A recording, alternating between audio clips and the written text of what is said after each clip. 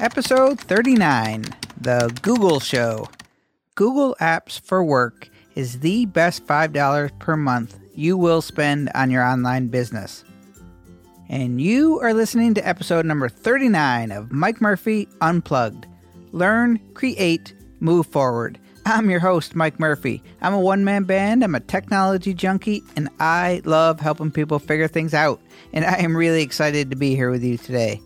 The goal of Mike Murphy Unplugged, it's to help you learn what you need to know in order to create online content so you can move forward in business and in life. And in this episode number 39, what exactly is Google Apps for Work? How do I use it, and why do I recommend it for all podcasters and online businesses? But first, let's start the show with a question of the week from Ask Mike Anything. For those of you just tuning into the show for the first time, Ask Mike Anything. It's your chance to ask me what you want to know more about. Where are you struggling in your online business? Just head on over to mikemurphy.co. Leave me a question and I will answer it in a future episode. Today's Ask Mike Anything. Do I need expensive headphones to record my podcast, or are Apple earbuds good enough? Well, this is actually a really good question, and the answer triggers another important tip.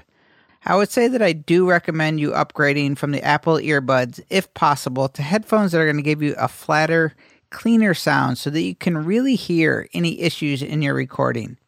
I use the Sony MDR7506s. They are very popular. They're not the best that money can buy, but at around $75, I think they do a good enough job, and they're pretty comfortable. My side tip here, though, is that your earbuds are still useful for podcasters and content creators. People listen to podcasts on many different devices and in many different scenarios. Many people listen to podcasts in their cars or on home speakers, or possibly when they're out walking or jogging, exercising, that on their iPhone and iPad. So it's a really good idea for you to hear how your podcast sounds on these different devices.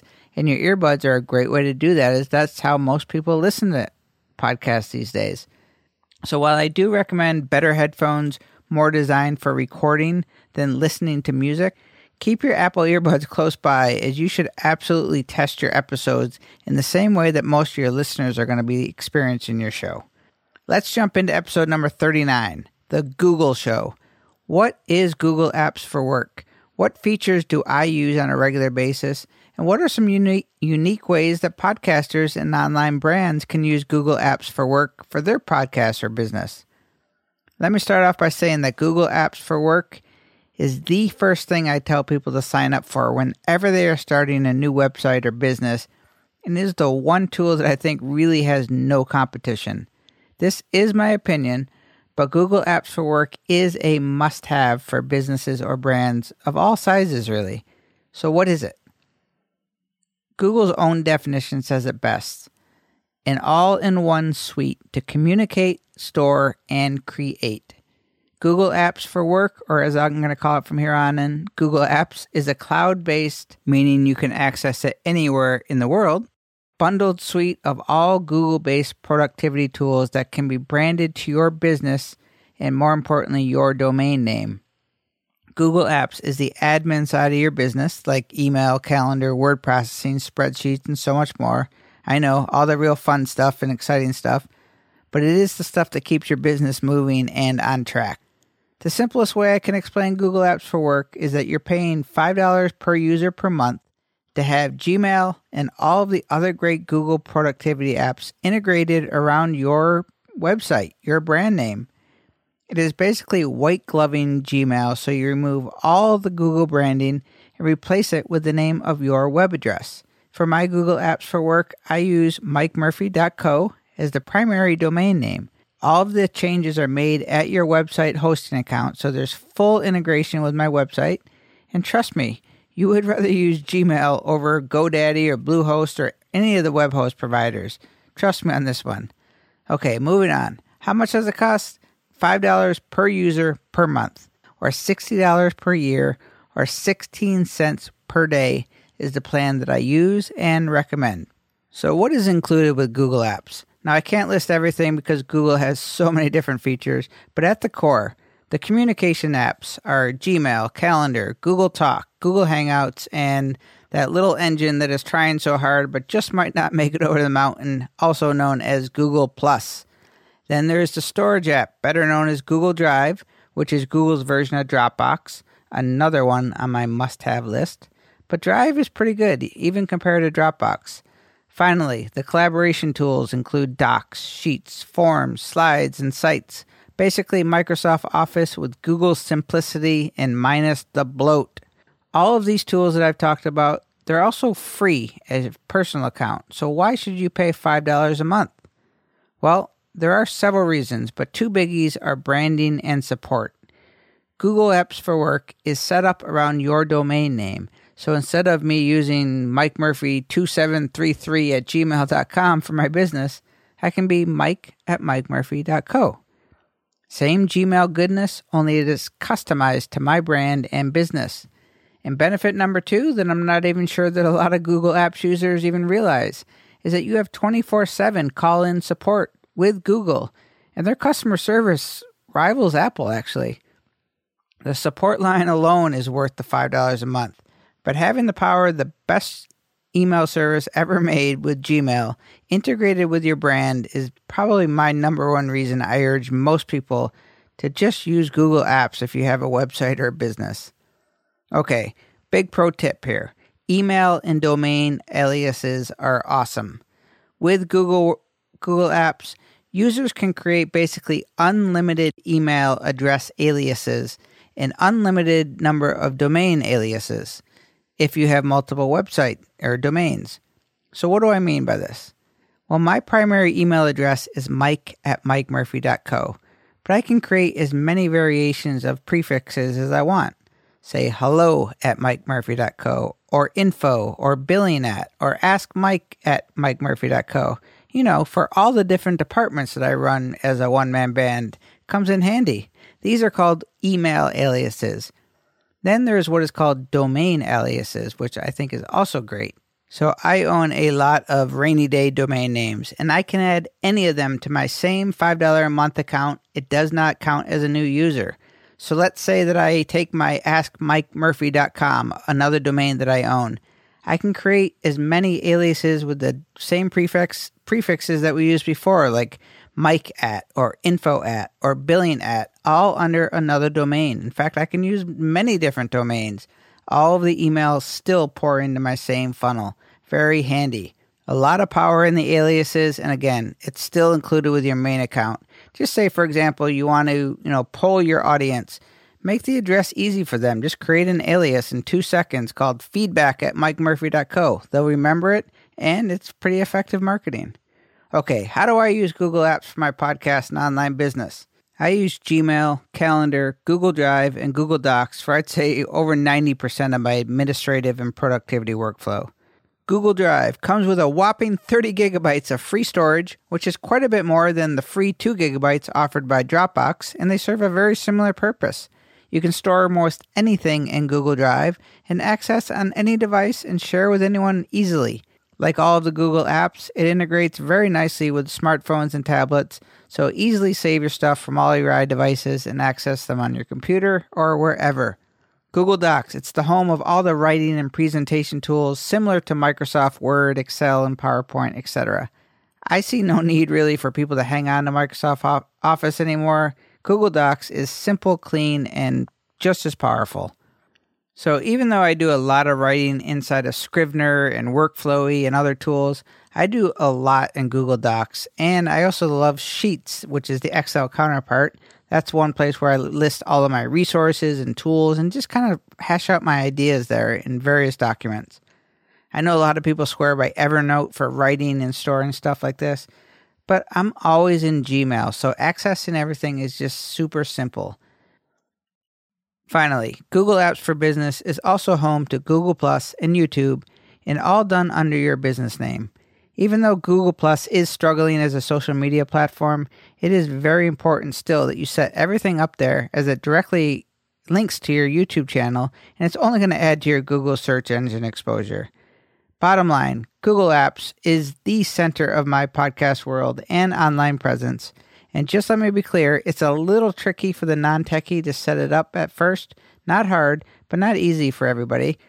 But once you're up and running, there is no difference to your workflow if you already are familiar with Gmail.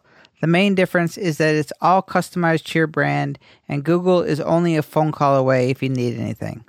It all works effortlessly across all devices and can be accessed anywhere you can get an internet connection. Google Apps for Work is one tool that I will say 100% is a must-have for anybody with a website or brand. I feel that strongly about it. But what are some ways that one-man bands, podcasters, and online businesses can take Google Apps up a notch and leverage its power? Number 1, use Google Sheets or Excel to keep track of your podcast episodes and notes as you're making the show. As you build up your library of lots of podcast episodes, you have this one big master database of all your shows. So say you want to reference, an episode where you talked about a certain topic. You can just do a quick little search. Google is the search master, so it's great for that.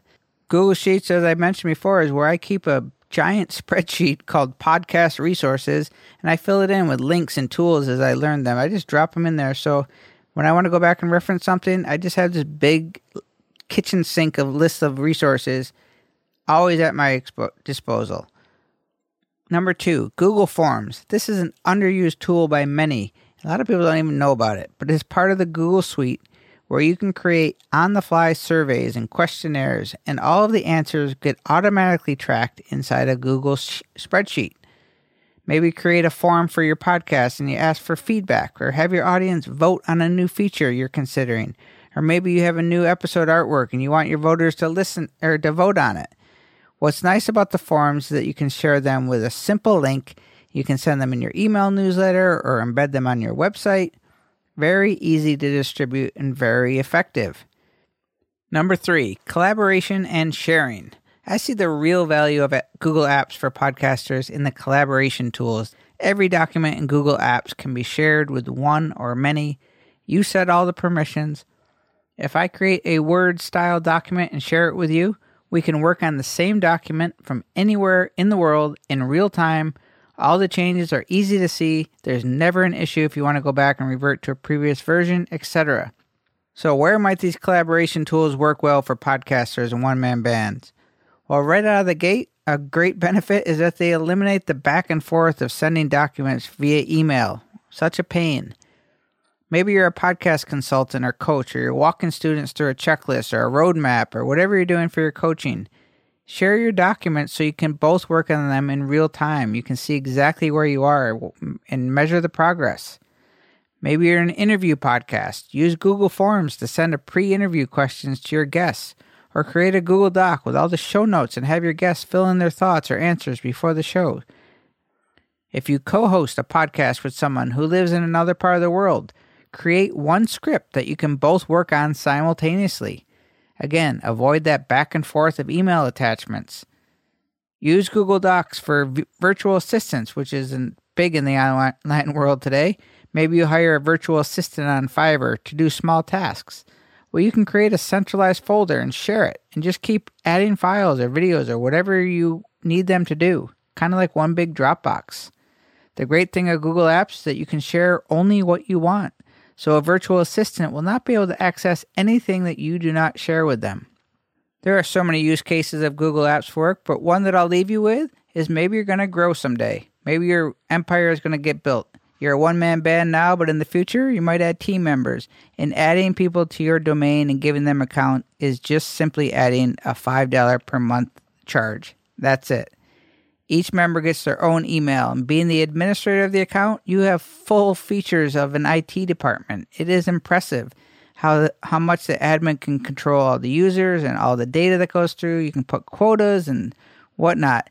And remember, if you get stuck, Google is just a phone call away, 24/7. Pretty cool.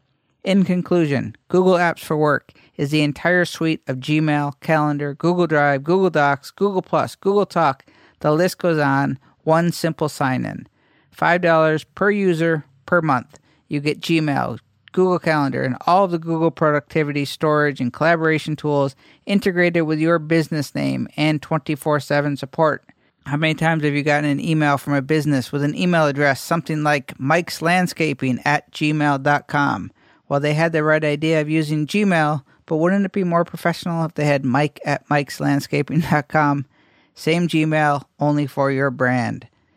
The alternative to using Google Apps is to use your web hosting company as your main email provider, and I really, really, really encourage you not to do this. So with Google Apps and Adobe CC that I talked about last week, you have everything you need to take on the world, or at least run a really good podcast in a one-man band operation. And as always, I thank you for taking the time out of your day to listen to this podcast. I do appreciate it.